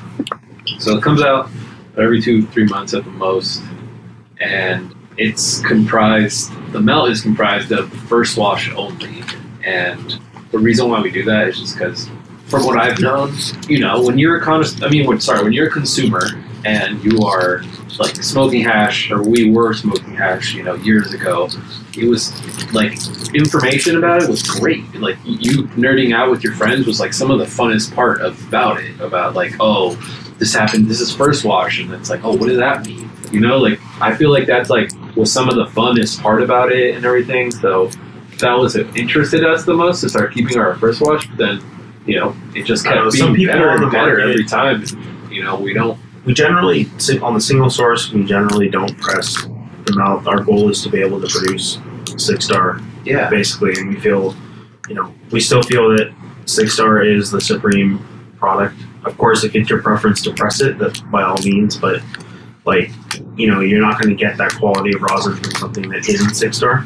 But as far as, frequency, we only have one personal garden, so, every 3 months or so, single source. Our friend is, on an offset schedule, so hopefully soon, we've put their work, the last run was excellent. We got some wedding cake, some triangle mints was by them, some GMO recently, and grape IOG, actually. It's what really, we're super hyped to run it again and make hash with it this time after seeing what they got from it. So yeah, hopefully, we'll have some to share maybe every 2 months. And then, beyond that, we, sometimes we include 40 micron, depends on the strain. For the rosin. For the rosin, yeah. The fruitier strains I've noticed, like ones that are very, like, how do you say, terpy, in less in a gassy way, not as much as a gassy way. Is that a scientific term? Yeah, it is actually. But I noticed that those ones that they produce in their smaller sizes of microns, the 70, they actually have a great smell and aroma and usually melt quality still. So it's usually very specific every single time on every one. We'll take it out, check out if it melts first of all right away, and smoke it and sieve it properly, make sure it's all completely dried the way we want it. And then from there we can immediately tell what we want to rosin, of course, and most of the time unless people specifically ask us for, first press rosin, we just don't make it usually, because it's, again, goes with a selection of cultivars, which we're really, really trying, and through trial and error of our own I do like knowledge. It's great. It's just, I don't think it's necessary, or the person, if you really like it, you can do great little press on a hair straightener if that's your thing. Sometimes we do it, and then as Pepe was saying, different strains have different, this is why we keep data also, just to see not only percentages total, but how we're doing run to run, or even if we're working with the same farmer, one batch to another batch, same thing, just kind of help them also see, where they're yielding. Ideally, if your strains are having good melt quality, 90 and 120 or 104 bag, a lot of times maybe they don't do that. That's the sweet spot. But strains at least in our experience so far, it's mainly been Starburst OG. It just seems to produce a smaller head size. So the 70 is basically excellent. It's really it makes almost mostly all 90 and 70 and very little 120. We've actually seen Cash Tree Mason posting 40 to 69 melt dabs. I actually personally haven't tried it. Is that off that Starburst OG? Yeah, he's off the Starburst OG, just smaller micron, but He's done a lot of good work with that strain that made a lot of like cool concentrates that probably inspired us to want to. We've heard a lot of good things about it. That was one of the people. Yeah, not a lot of people have the Starburst. I think you asked about the things we were running. We run the GMO, the Starburst, Grease Monkey this time, Grape IOG. We used to run a lot of Mendo Breath in the past. It doesn't wash that well. We've got a few new things coming up that we haven't yet run, but we've got some mimosa that's supposed to do well. Nice orange flavor that a lot of people like. We're not huge orange fans, so we're kind of on the fence about it, about committing something. That's like pretty a much whatever. pretty much the hardest part about it is the whole, do we want it? The flavor? Does it yield anything that we can work with? Or that we can give out to people? Where does it yield? What microns does it yield in?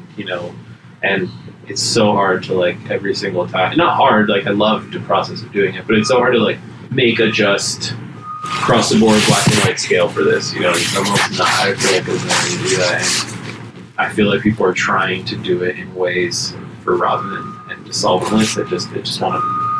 It's just another streamlined thing, and here you go, ready. And there's no variances of it. They want to make every strain now have solvents from that, solvents from that, and solvents from that. And I just don't think it's that easy. I guess for certain things. Yeah. I mean, it is for more power to everybody doing that. I mean, that's what people want. Who are we to argue with what people want? So, but for ourselves, like I said, it's been a scratch our own itch type of thing the entire time. So, and if people gravitate towards that, excellent. But if not, we're totally still just going to be here making and smoking this hash. So, right. Yeah, so, it kind of, in my mind, brings up an interesting point because you guys do process other people's material into hash, yeah, right? That brings up a point, too. They sometimes have what they want, too, and what we need to just, tell that we don't argue with that, depending on what it is, Sometimes they'll listen to us, sometimes they want whatever their portion is, however they want it, or whatever, but... yeah, that brings a whole nother point into it too, because we'll process something for somebody and they don't want it that way. They're just we're my people. That's where how it started off a little bit before, is that they're people that I hang out with, I smoke it with, give it to.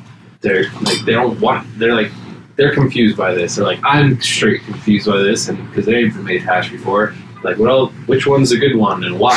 Right. And I'm just oh man, I'll make you. Do you want what everybody else has? Basically, do you want it a full spec run in a jar? Basically. So you're saying that the grower is asking you guys, hey, which of these is better, or what is this stuff? Yeah, just say it's the chef's choice, and other times they want to dictate. That's fine. Right. Whatever they want to do. And so a couple things on that. One, with, for example, the farm that you're not necessarily working with, but are helping. Yeah. Right? You said you help them with genetics, you help them with the soil, which obviously is a big component. Yeah. And I'm assuming you've also helped them in other departments in the grow, maybe more controlled environment or whatever it may be, right? Yeah, bigger bet, you switch to bets, I guess, instead of pods, we should get, Okay. soil analysis and stuff. So, for example, a farm like that, when you process their material, is it still a collaboration between Ogre Farms? It's really up to them, really. Sometimes most people don't seem to want that sort of, they don't care and doesn't seem to help them, so they don't mind to have us make them a whole other sticker or whatever, or they're not going to run an Instagram page for themselves, which is, I think, really cool in general. I wish we didn't have to, fully do that to reach out to people, but you kind of have to. It's double-edged sword or whatever, but I think we would totally do it for anybody who wants to, who's interested in it. I would love to just, put because it's hard work. It's all the work, or really just, showcasing the work at that point. And, I think it just depends on what the farmer wants to do. Yep. If they want to be co-labeled, yeah. Right. Or if they want nothing involved. There's, it's everyone's got their situation, right? Everything that works out for them. what happens in the situation where, let's say you take material, you do what you got to do to figure out if it's worth washing. You do wash it, and then you're not necessarily pleased with, the results. What happens in a situation like that? Often ask them to just, if we can work it out. Like, we're reasonable people. Something like maybe instead of doing a split or something, which is pretty common, offer them like some sort of fee that's reasonable.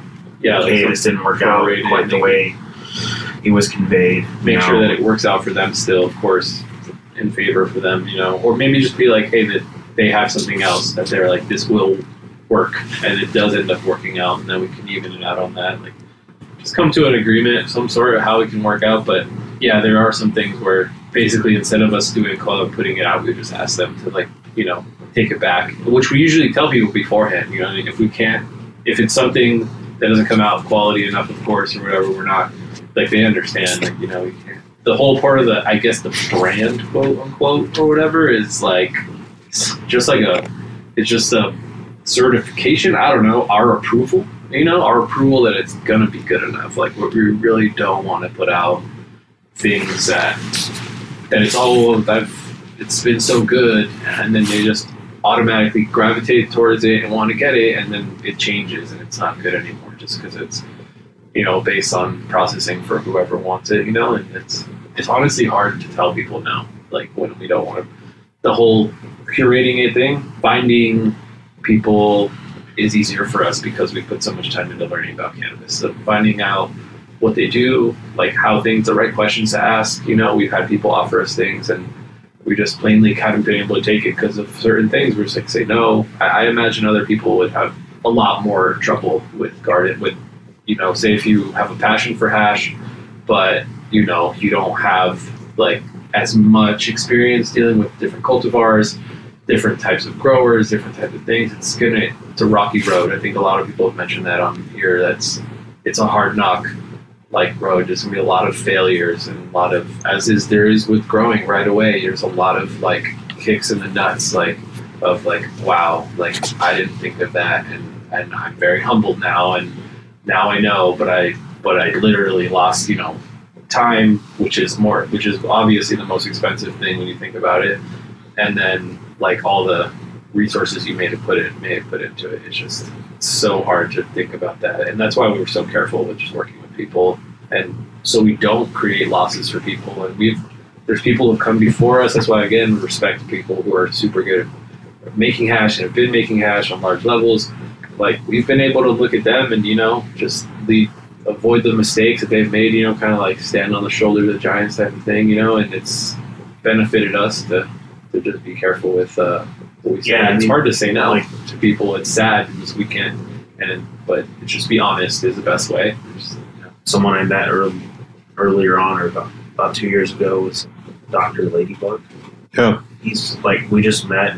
I mean, we talked online and we just met one time when he was in LA and got together and just talked. I talked to him a little bit about, not everyone's super open about sharing, their business, but he was pretty open. I wasn't prying, but just asking general questions. And I think his answers and experience definitely helped kind of guide some of the decisions, that we made, not to overextend ourselves, and, you want to put out a good product. So yeah, I feel from all the people almost that I've talked to, that in some way or another, there's always a few people that kind of were of assistance in kind of the vision, and so that's kind of cool that you guys had that relationship with Dr. Ladybug, and maybe it's more like you said through messaging or yeah, but it's I know a lot of us are so busy, and it's I feel lucky about those kinds of things, or it's the timing or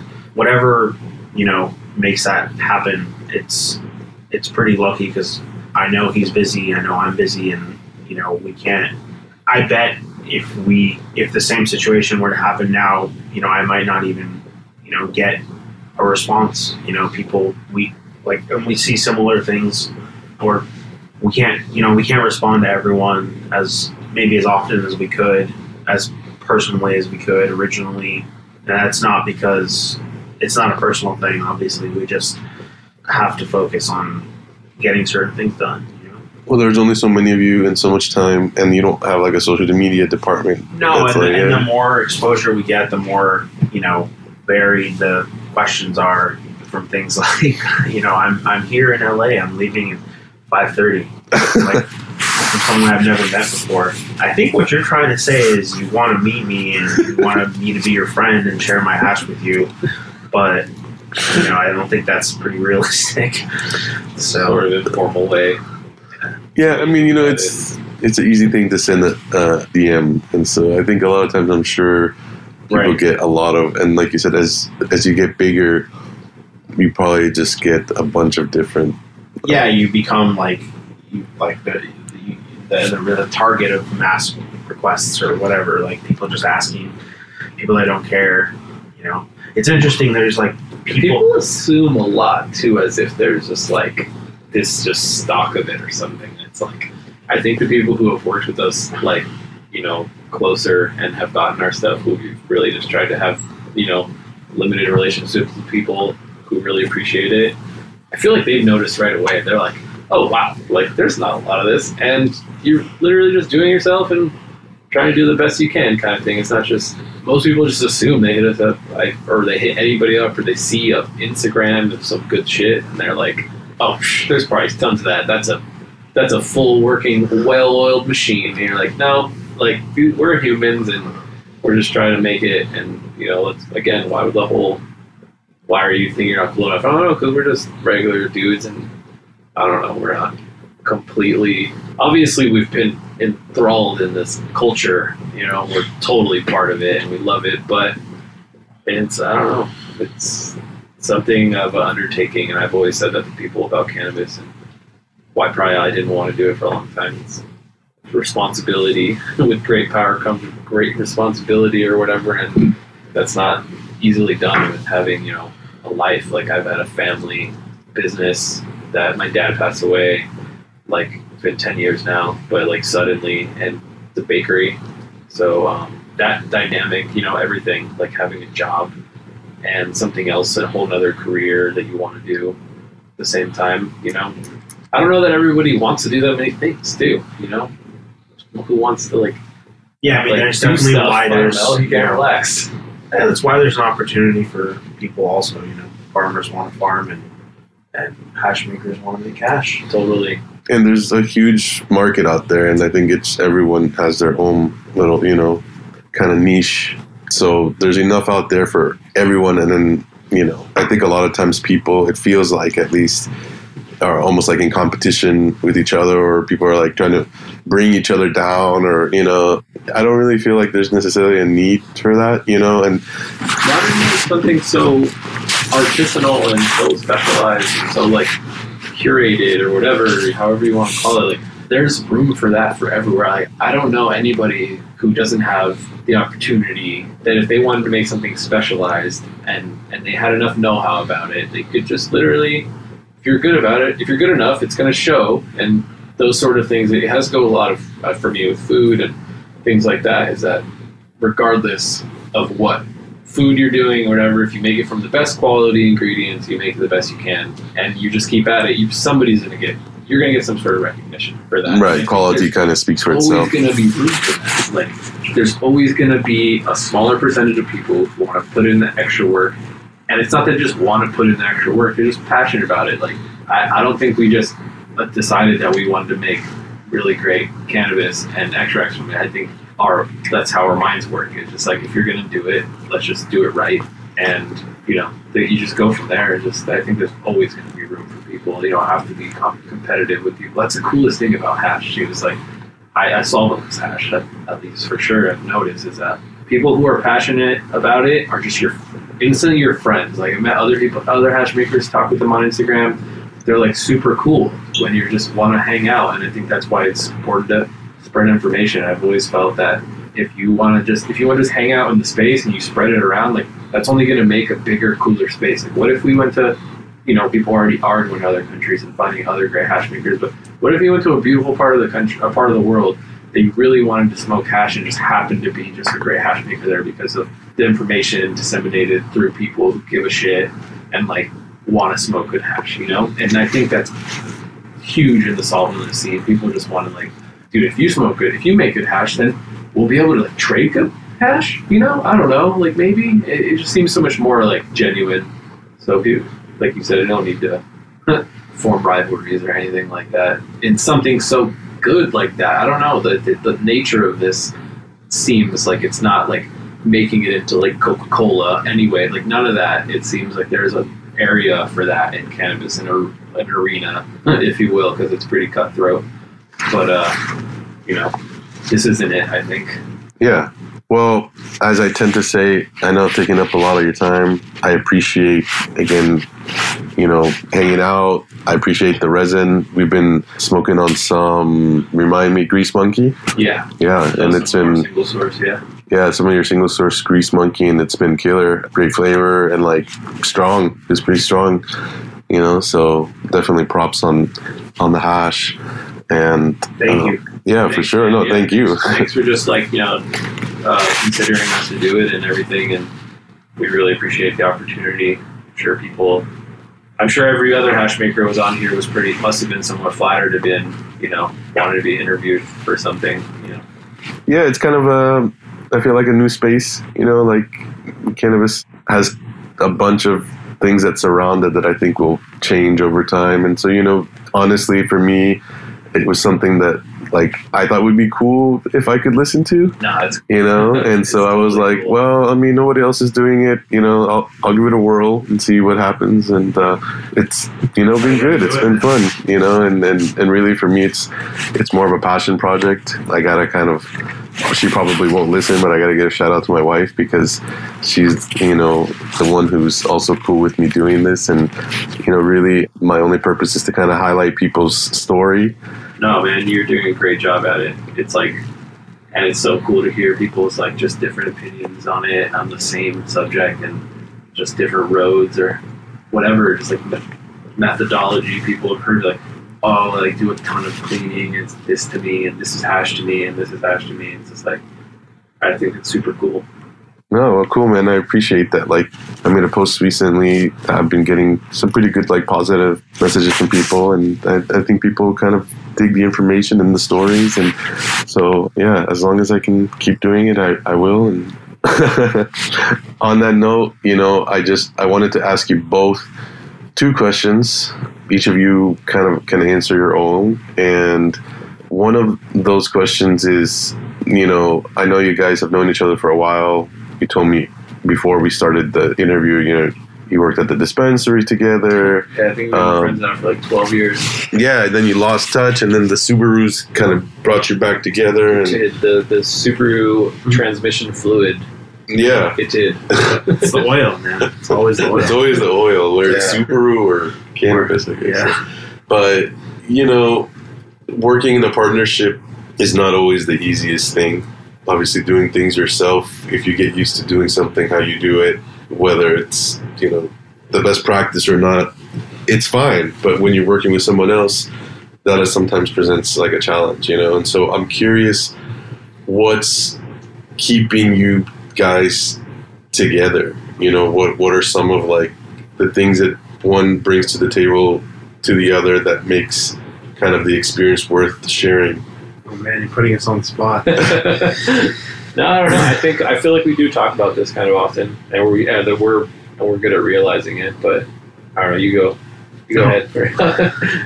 I mean, I think like there's a lot of, without like I guess going into like specifics, I suppose there's a lot of things about you as an individual that benefits the situation. There's a lot of just from like the interests and the availability and things like that, like just practical things. But then, you know, there's a lot like on a higher level, there's a lot of like commonality in the way we see things, or a willingness to like understand things at a greater depth, or like a patience to do that. And then of course, you know, just the common interest in the work that we're doing, you know, and just, I guess, the fact that it hasn't really wavered. Yeah, I'd agree for sure. That's like, probably us both being as passionate about it as we are, as like you said, has not let our like decision making waver and change. I think that's huge and pivotal. Somehow, over just things changing and progressing in our own lives, we are like a lot of our one's weaknesses are another of our strengths, and vice versa. And it's somehow been like really like beneficial. Like Danny's very technical and like intuitive for things, you know, and like I can totally be like the opposite sometimes, you know what I mean, or vice versa for any situation like hash and whatever, you know what I mean. Like it's somehow just worked out, and like our daily lives, like I said, the regular day happening, you know, just how it pans out. Somehow we just work well together with that, you know what I mean. Like he's not available, I am, sort of a deal, and it's just hard to have like trust in people who you haven't worked with before, you know what I mean, I guess. And like now we've worked together so long together, and we understand, you know, what it takes to like ask somebody. It's hard. It's like you working in an environment with anybody. It's hard to like, even if you have a real 9-to-5 job type of desk job or something, just speaking and communicating with anybody is just, it's tough, you know, team building, if you will, whatever. I think potential is like a big thing also, because like when you're employed somewhere, you know, companies hire you, they should be hiring you for your potential, not just what you can do that day. And so like I guess I've always seen like a potential for this, and then to see like that there's a person who sees a similar potential, I mean, I guess that's all it really takes. Kind of. It's not all it really takes, but it's definitely necessary. Yeah, cool. It's hard to find for sure nowadays. People making like, you know, making a decision to work with somebody or not, you know, is super hard when it's your own enterprise or whatever, your own hours, not just somebody else's work. It changes a lot. Yeah, it's much more complicated. I mean, that's part of the question, part of the reason that I asked the question, you know. So that's cool though, you know, and things work out like they need to, and you guys clicked a long time ago, and now you kind of have this rhythm, like you said. Yeah, honestly, I feel like I owed Danny and like the people back then, like, well, I was younger and I was like 18, just coming into the space and hanging out. It was cool. It was like a clubhouse environment, almost a dispensary back then, just on it, like a bunch of guys were all into like, you know, like turbo cars and imports and stuff. I don't know if this was a purely medical organization. I don't know what you're talking about. Right. We were playing Forza in the back, was like super helpful to everybody.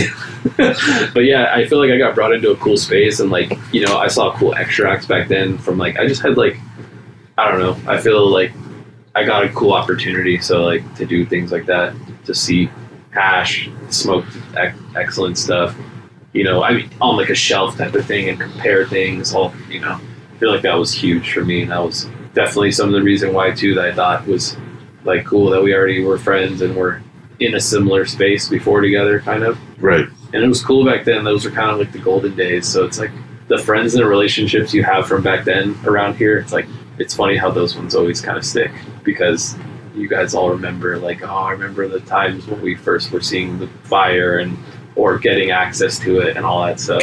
Right. It's like you when going through that kind of created a special bond. Yeah, it totally does, because everything changed kind of fast after it would, you know. Right. Now that it's changing again, it's almost like you want to band with your friends like that again, like so much more. You're like, oh, remember the good old days when we did, like, if only we knew what we knew now. That's what you'll say here in 10 years or today, right? Of course. Hindsight's always 20/20. And my final question, which has kind of become a staple of the show, and that's kind of shout out to Fire Red Beard for encouraging me to keep asking this question. But, you know, if there was somebody that you guys could hear on the podcast, who would that be? One guy that was pretty inspirational to me early on, I guess, was Beer Goggles.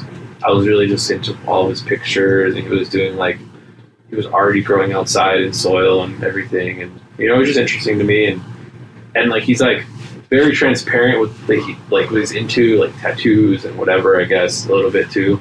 And Beer Goggles is nothing but net extracts, yeah. But back then it was just right. At least from when I got into it, was just tons of macro photos of trichomes in like perfectly focused, you know, shots, and it was just really cool. And some tattoo pictures here and there. So I think that would be a cool one. That was a big inspiration to me. It seemed like he's been around for a long time doing it. Yeah, I agree. And Danny, if you had to say? I think you should have us back again. No. Us. Let me see. What about our Subaru brother, Nicotine? Oh, right. Yeah, Nicotine. That was an early one on. Shout out. Nicotine has a legacy. That's what he's getting at. Because I have a Subaru legacy. And yeah, they actually have the same car. The same year and everything. It's funny. Yeah, honestly, that one's a big one. If he's in, I'm sure he have a lot of insightful stuff. He's been around for a long time. Yeah. Maybe have him Matt rides on at the same time. That would be interesting. I think it would be a little difficult to put together. But yeah, it's funny. I mentioned in a prior interview about my kind of story with Nicotine, and he was supposed to be my first interview. Oh, okay. Yeah, and it just didn't kind of work out because of technical difficulties, funny enough. But yeah, I definitely intend to talk to Nick sometime. Cool. And I think, like you said, he probably has a lot of... Yeah, a lot to share. Yeah, definitely. He has a lot to share. So, well, cool. Again, this was Pepe and Danny from Ogre Farms, based out of Los Angeles, California. Again, you can follow them on social media at Ogre Farms, and your resin account is at Ogre Resins. Yeah, Ogre Resins. Yeah. Okay, cool. And is there anything else you guys wanted to say, or? No, just thank you to everyone, listeners, people in the community, everyone who shares a common interest. Yeah, thanks for the support. Anybody who's given, spent their time even to find out about us or get anything good, yeah, that's huge to us, the fact that anybody cares to even, smoke this or anything, that's enough respect right there, Yeah, that's cool. And I mean, that's what I find, honestly, on this about you guys is just like, you're super humble and you're just, all about your craft. And so I've never really said anything about the audience, but I'm thankful, also to all the people who have listened and are listening now or will listen. And, it's not like huge numbers, but I think I put the first one out kind of in May. And up until now, we're over like 3,000 downloads. Which, like I said, it's not a lot, but for something that really there's no other way to know about this podcast but by like coming across it on social media. I think it's a lot more important than just the numbers too, because I feel like the quality of the listeners, of people who are there, like want that information for a reason, and they, like they're gonna sit down and listen to like all of us nerd out about hash. Like that's gonna be a different type of like person that does that rather than just like somebody scrolling by on Instagram and giving like 5-10 seconds interest of something and liking it. Yeah, for sure. Like the quality of that, I think it's gonna be way cooler than like it's just starting off and it's already like a lot of I think a lot of really cool hash makers already you've interviewed. So once they find it, they'll find an archive of really cool stuff and be like, oh my gosh, wow, I've been smoking this stuff and I have been scrolling by on Instagram about stuff, but now they'll